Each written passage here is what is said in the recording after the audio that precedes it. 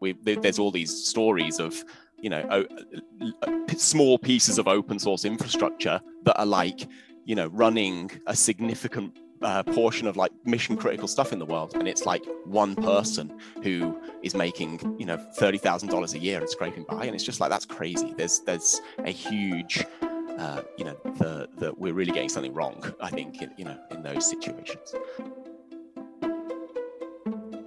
Welcome to the Open Source Economist, a podcast about the new economy of free software powering our lives.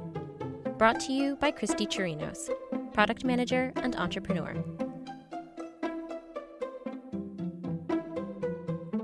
Can you both tell me a little bit about yourselves? Who are you? What do you do? Where are you?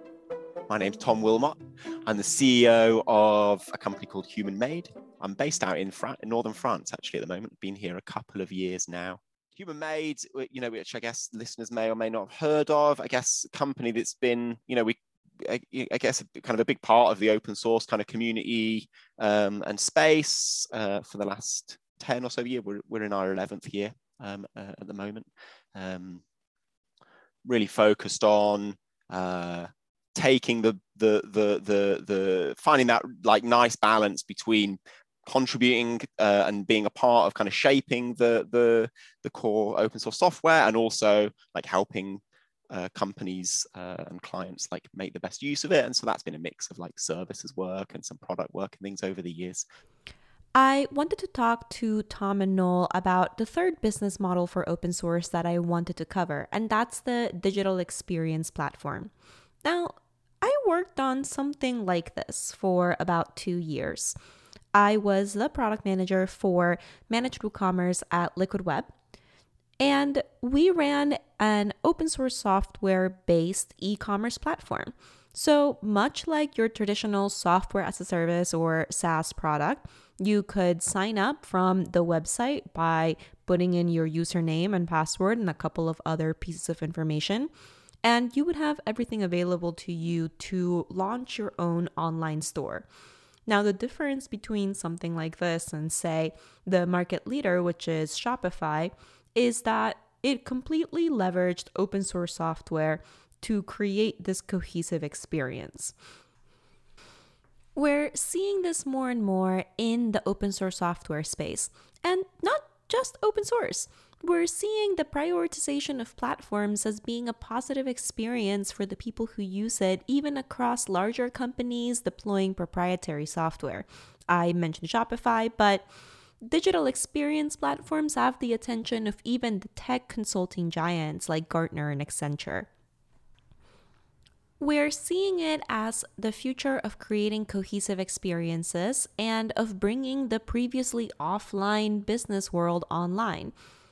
Open source software can tend to have a cohesion problem, so the digital experience space is particularly interesting to us. My name is Noel Tock, so I'm a Chief Growth Officer at Human Made and Altis together. But I generally, run around all the things that are associated with product market fit, on the product side, on the sales side, on the marketing side, partnerships, and I'm based out of Zurich, Switzerland. Yeah, no, it was interesting. I became much more popular all of a sudden. I found within the kind of peer groups I was in, people wanting to reach out and find out, hey, you've been remote. I need all your secrets. That was really nice. I enjoyed a little like 5 minutes of fame of everyone wanted me on their webinars and things. I have to admit, I was one of those people. Anyway, let's get back on track. DXP. So we're talking about the new business models that open source software has enabled. We've moved on from having simple buy something, sell it for more type business models, and we're seeing all kinds of innovation and different types of products come out. And one of those is the digital experience platform.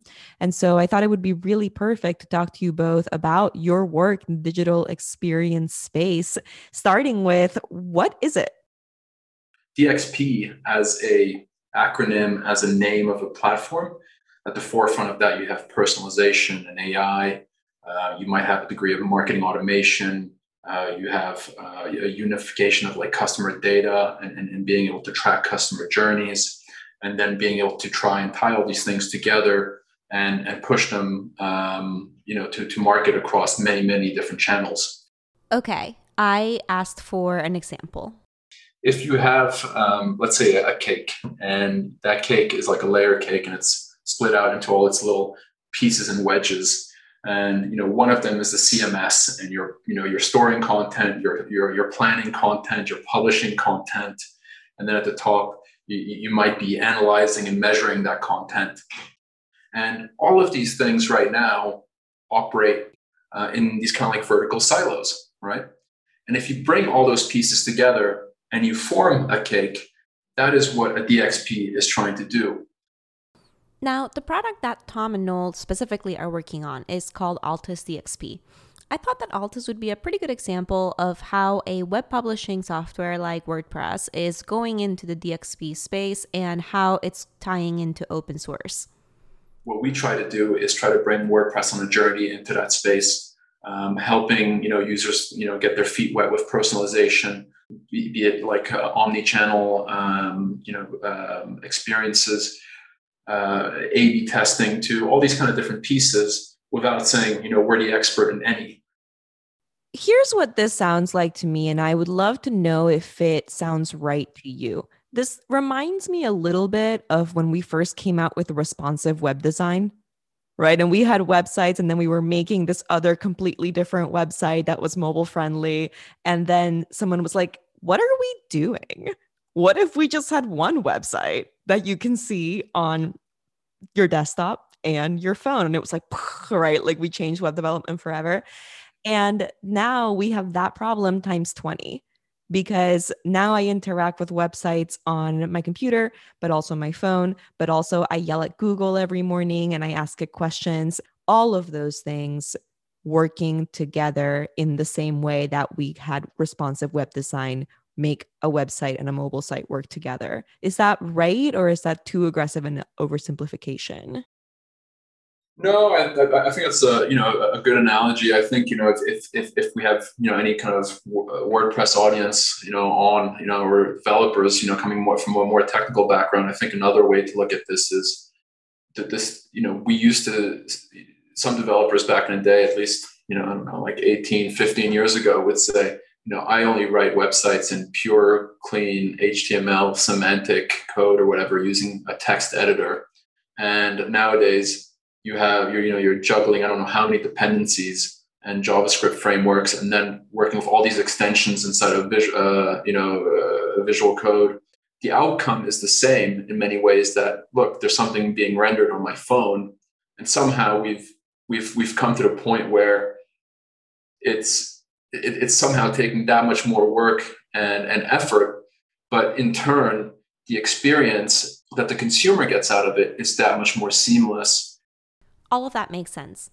I mentioned that the DXP isn't just an open source experience. This is something that technology giants all over the place are looking at. So we wanted to zoom in on specifically how DXP and open source are interacting. Here's Tom.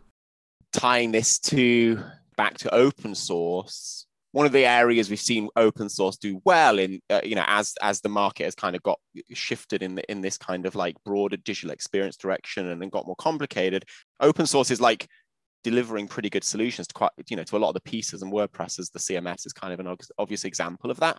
And so there are many companies who have this kind of homegrown DXP approach where they are assembling a bunch of these different open source pieces and they're bringing them together. But that has limitations too, right? That kind of asks quite a lot of the customer. And I think that's where some of these proprietary platforms have been able to do quite well, is because they can kind of remove some of that complexity. But you lose a lot when you do that. You lose the openness and the flexibility, and you get locked in. And Altis centers WordPress instead. Yeah, mm-hmm. I think CMS, especially at the SME level, web and CMS is still the majority use case, right? A lot of SMEs are experimenting with some of these other channels and are doing some small things in these other channels or medium things, but they're still they're still often a kind of CMS centric view of that, right? They want to bring this stuff together with what they know well on the web. and it's just missing some of the, some of those key pieces. Like there's no, WordPress itself is never going to have like native personalization functionality, and yet that's something that you want quite deeply baked into the product experience. Personalization is a great example because we've essentially taken, the block now, the Gutenberg block is sort of the atomic unit of WordPress, and for us it's the experience block, where it's a much more dynamic block in terms of being able to run personalization, do experimentation with it, and really just have a living block in some ways. That's very much a step up for people who are familiar with WordPress but just don't really have the capability to jump into the deep end. You might be saying, okay, we have people coming in from this geographic region. We might have people coming in through this kind of refer, and we want to be able to personalize traffic around those things. And these are things that we just provide out of the box. How would you explain to my mom what a DXP is? It's the marketing technology or software that allows brands and customers to interact in a more engaging way. When you go on Netflix and it says, hey, you should watch this, and it somehow seems like you do want to watch that, and it's a nice personalized recommendation. It's kind of that. I don't know. I think it's largely revolving around personalization and privacy and the interaction between the two. And there's all sorts of like ways, in the ad market, in particular with the tracking and stuff, where that's kind of creepy and we don't like it. But, the flip side of that is there's lots of ways in which we really expect that of companies, right? We expect that when we phone them up, they can find our order and talk to us about it, right? From a company's point of view, the web team that received that order and the telephone team that are dealing with your request, like it's actually pretty complicated to get to the point where their systems are talking and using the same data. And so that's a lot of this DX stuff is around just bringing that stuff together so that as a customer, you can have a really seamless experience, even though you're interacting with what are probably pretty different parts of the company and pretty different products, behind the scenes. Okay, but what if your company doesn't have multiple departments for phone and email support?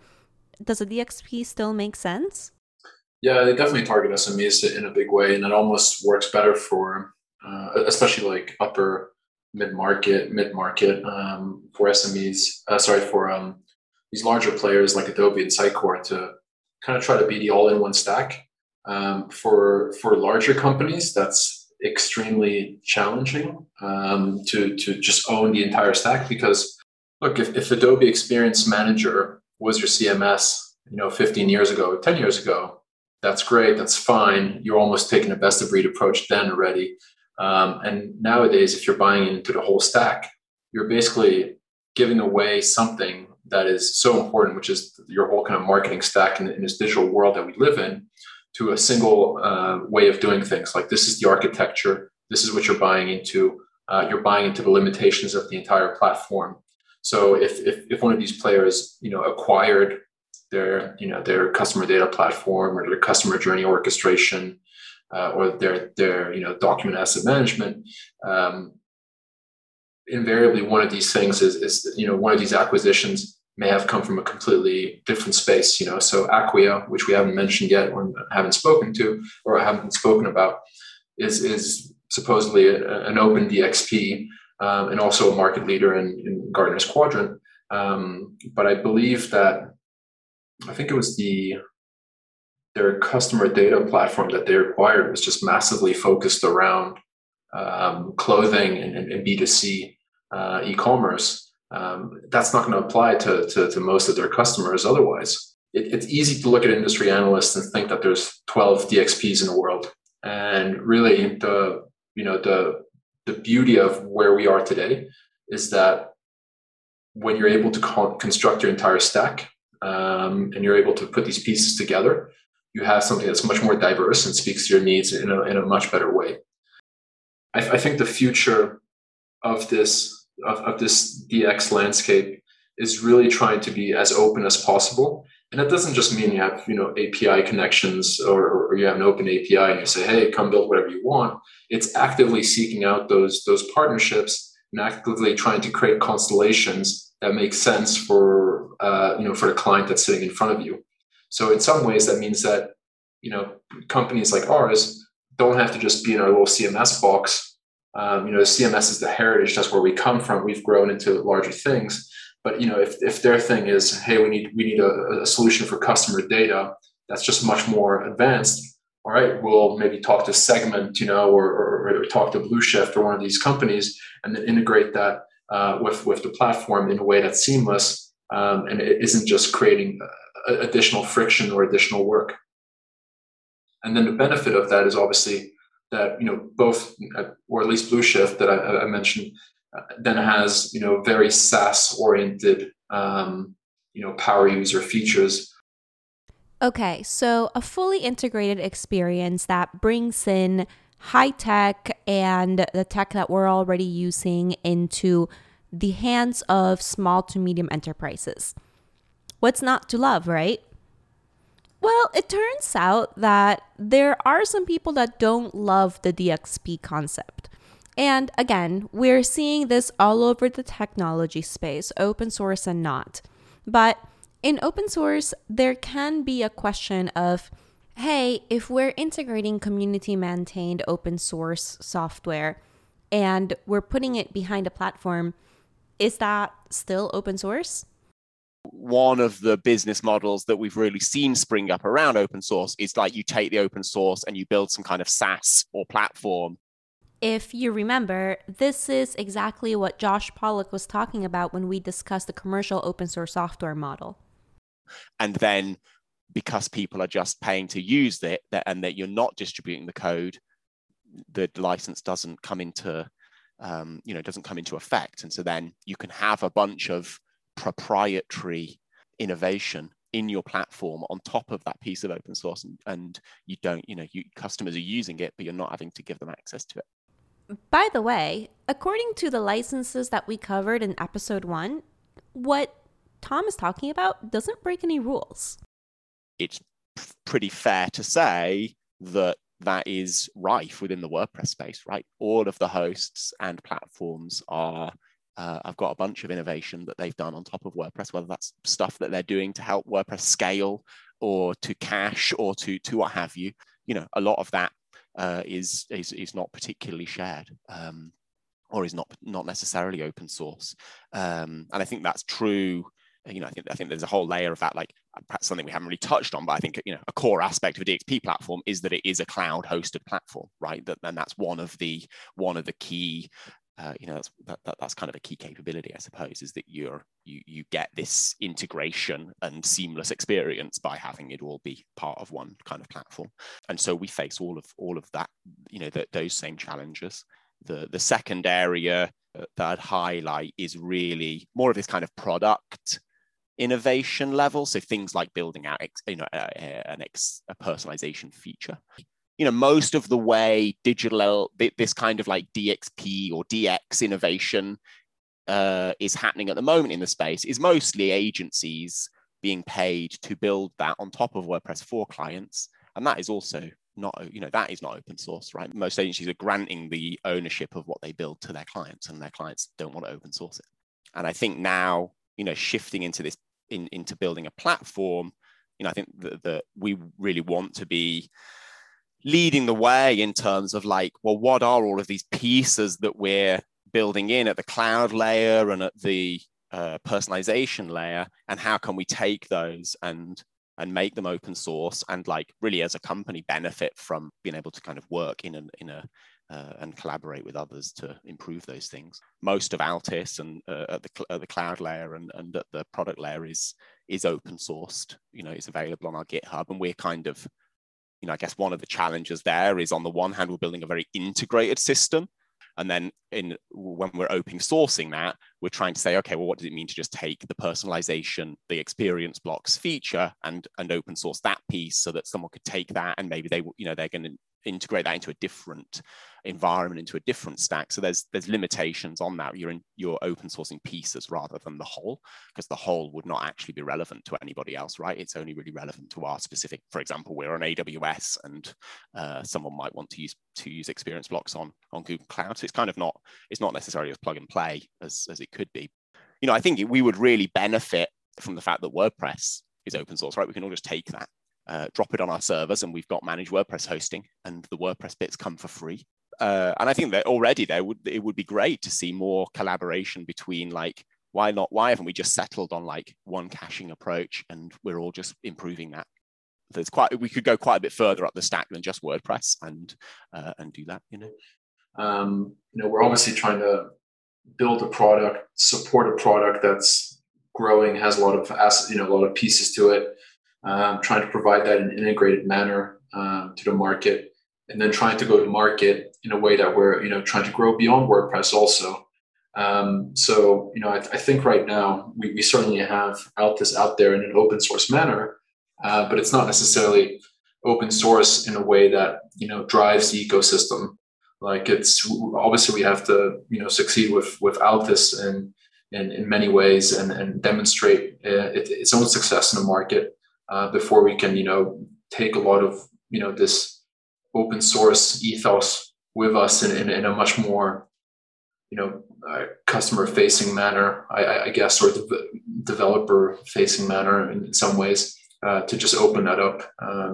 We fully believe in that, but at the same time, there are just complexities, like you are running, various machine learning cloud services in the back end. You are tying a lot of different services together. And like Tom mentioned, it's not just plugging into AWS, it's plugging into a multitude of services all over the place.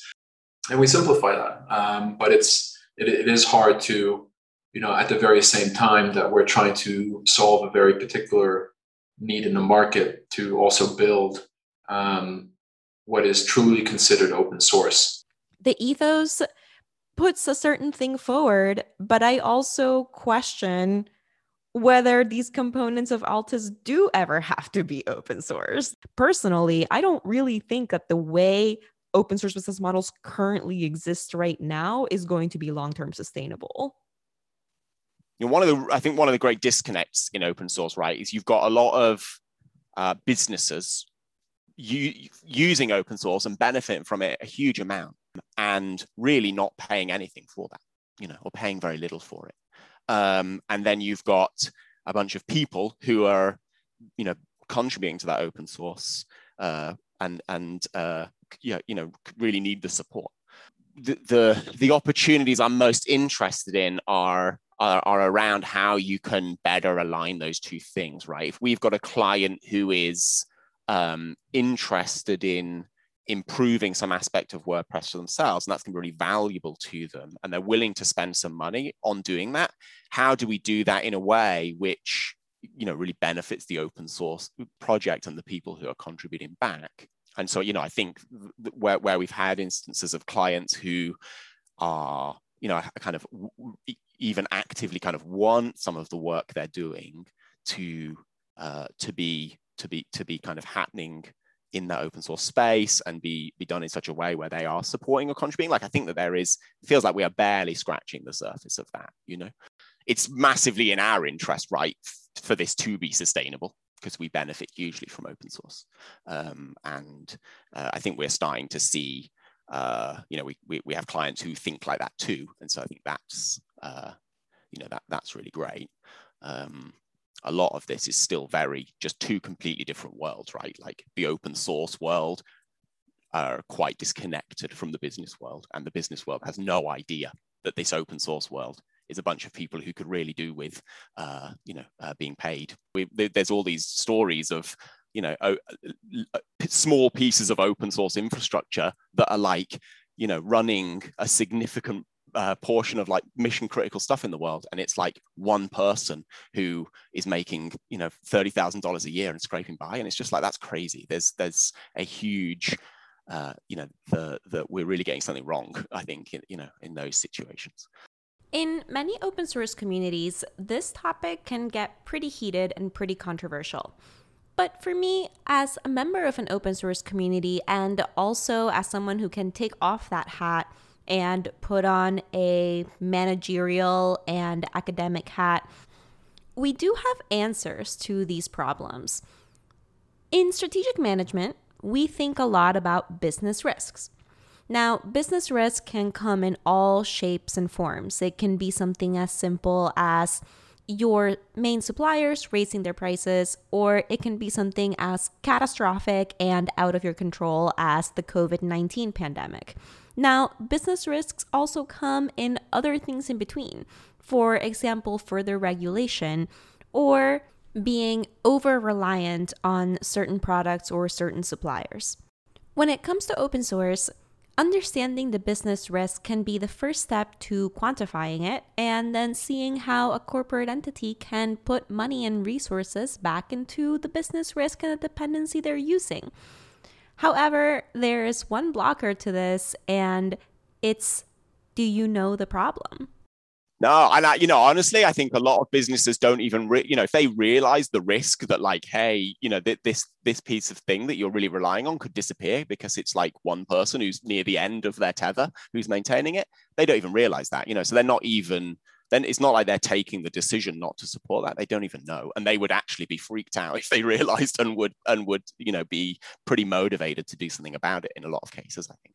Now, of course, the understanding varies widely from company to company and industry to industry. For managers and business owners that are concerned about this problem, a great place to start is by asking your employees what they're using. And another great place to start is by following the example of companies that are more embedded in the open source space, especially larger companies that have had to pivot towards paying attention to open source. I was particularly interested in asking Tom and Noel about that. Siemens is a great client of ours, and we really love working with them. I think it's one of these clients that surprises you to a certain extent because they're such an old company and such a large company. I mean, they're doing 100 billion a year in revenues, and to work with them and to work with such an agile kind of new school, approach to everything, and to also at the same time watch a company go through such massive digital transformation. I think a couple of years or decades ago they realized, this next level of technology in terms of digital is going to take over. So they've gotten into digital twin, they've gotten into smarter cities, all these kind of things where they're quite bold and ambitious plans, but they're really driving, pushing the needle there. In this case, we proposed to them working on an authorship plugin that then allows, posts to have multiple authors, to have guest authors, all these kind of things. And now we have a GitHub page that says, we've built this together with Siemens, and their logo is on there too. From their side, there wasn't any kind of, what's the return on investment? What is this going to do for us? Just a lot of, I'd say, confidence, in terms of what this means and what shape this has and what possibilities this has for the business at large without having to necessarily like peg a line item against it, in terms of revenue attribution next year. They naturally have that confidence to know, okay, good things will come out of this, which I think is generally, the open source way of things. Like you want something to come out of it because you might invest a lot of your time into it if it's significant, or money in this case because someone's asking for budget from someone else. And yeah, it's just really amazing to be able to have a company support us like that. And we've had Google support us before with sitemaps, which made it into core. But in the case of Siemens, like that's just a really great story. These are one of the things where we'd love to be able to bring the learnings we've had here, which is not only asking the customer, hey, do you want to pay for this, but how does this look like contractually? How do you actually try to sell this to not only your internal champion, which is probably on board already, but then up the line too in terms of how do you sell to middle management or upper management? How do you sell that to upper management? I mean, Siemens is a leader in the market, right? They don't have to react. They can lead and drive change on their own terms in many ways, which I think also gives them the confidence to be able to, in this particular team, to say, okay, this is a smaller investment, and that's probably a great place to start, right? And I think that's WordPress's success story in many cases around enterprise. You start with a foot in the door, company kind of realizes, hey, this isn't so bad after all, and then it kind of expands. And I think these kind of initiatives go the same way. A lot of the times I'm talking to companies about this, and I'd almost, this kind of open source in the kind of we're all collaborating on this code and sharing it. And then, the community even around WordPress, right, where we're not just doing that with code, actually, we're all kind of collaborating with each other and sharing a lot of what we're doing and learning from each other. And just in a lot of the business world, that's quite alien. And so I find just, starting to talk about and kind of demonstrate even, perhaps pull people to come along to a couple of WordCamps or to a meetup. And like once people really start to see the just how much you get back in return for what you give ultimately, right? That really starts to set off some magic. And so, I enjoy seeing that when it's code and, people realizing like, well, we lose nothing by sharing this authorship feature. Everybody keeps saying that technology is moving so fast that we're going to really struggle to keep up with it. And well, the way that we keep up with it is we realize that we're not repeating work, right? That technology is moving fast because we're building on top of other people's work, and we need to identify that process and make it sustainable. Okay, now surely you didn't think that I was going to do a 3-part series on the business models of open source and not address the obvious and oldest one, which is consulting. We talked about it in part 1, part 2, and part 3 as it feeds and originates most of what we're talking about. Human Made is a very long-standing consulting company, and I thought Tom and Noel would be great to give us some final insight into how they've experienced consulting and how they're experiencing today's boom in alternative business models. I guess it's kind of a couple of different changes that we're seeing, shifts that we're seeing. I think one is really tied to just the, call it kind of the platform innovation, right, that we're seeing within WordPress, that Gutenberg and full site editing and just all of that's going to mean in terms of theme shifting. And we've been through several of these cycles in WordPress now. The REST API was another one. And that when the platform innovates and changes like that, that really materially impacts, the consulting world, the agency world, the freelancer world. Perhaps you built businesses around building themes in a certain way, and now suddenly there's a new way of doing it. You've got to learn JavaScript deeply, and so I see. We're in the midst of one of the biggest ones at the moment with Gutenberg, and that's I think gonna get larger with full site editing and kind of all that's going to mean. This is like a real sea change in just what are the capabilities that the platform now has. How can you add value on top? Whereas before people needed to hire a freelancer in order to build a page layout, maybe now they can do it themselves. So what does that mean to you? You really have to try and embrace it and look for the opportunities to understand, well, how does this change the space? Ultimately we're there for our customers, and this is going to give our customers a bunch of new capabilities. How do we continue to add value on top of that? I think I see a kind of a segment of the space, being quite resistant to that, to Gutenberg. I'm going to install Classic Press on all of my client sites, or what have you. I think that's ultimately unsustainable, and that the quicker that you can kind of learn the new thing and figure out how to add value on top of it. And I'm super confident that there are plenty of ways. I don't think any of this is going away. It's just changing. So yeah, I think that's one whole area, and that's part of the challenge of being a consultant alongside a platform that you don't really control. Right? Is it can change and swipe your feet from under you at any moment. Yeah, like back in the day, like this WordPress was the CMS. WordPress was the brand. It was the thing that was exposed to the customer. It was the solution we sold. Right, in many ways, and now it feels like that just has become a tool that's just in a much larger ocean of many other tools.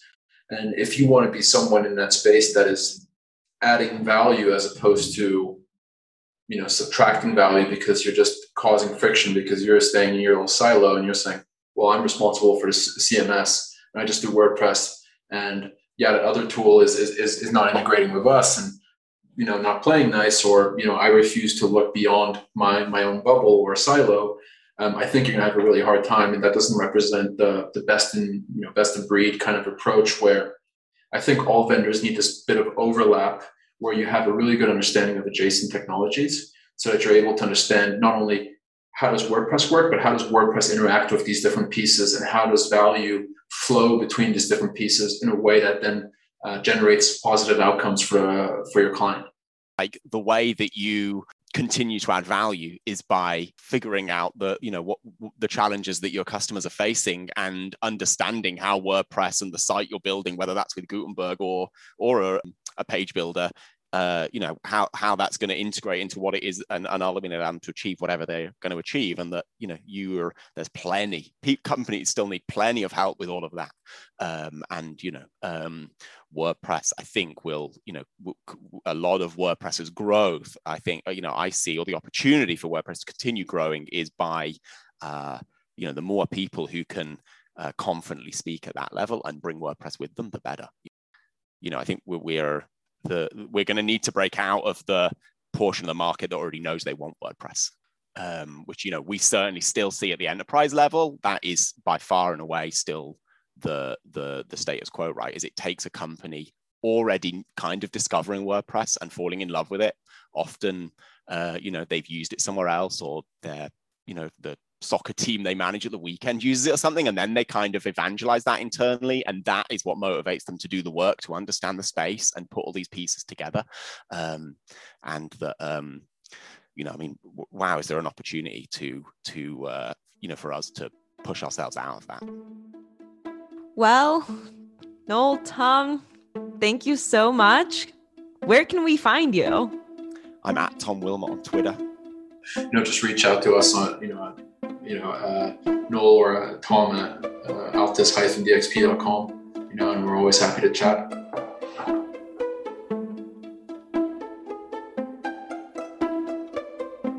Thank you for listening. Learn how to support the Open Source Economist at opensourceeconomist.com. Even a monthly $5 contribution helps and gets you access to full, unedited interviews with our guests. This podcast was edited by Ali Nimmons. Thank you to Alice Young for creating our designs, and to Chris Lemma for supporting our publishing costs. And of course, thank you to our individual contributors for helping us create this podcast. Have questions or feedback? Send them to email@christychirinos.com.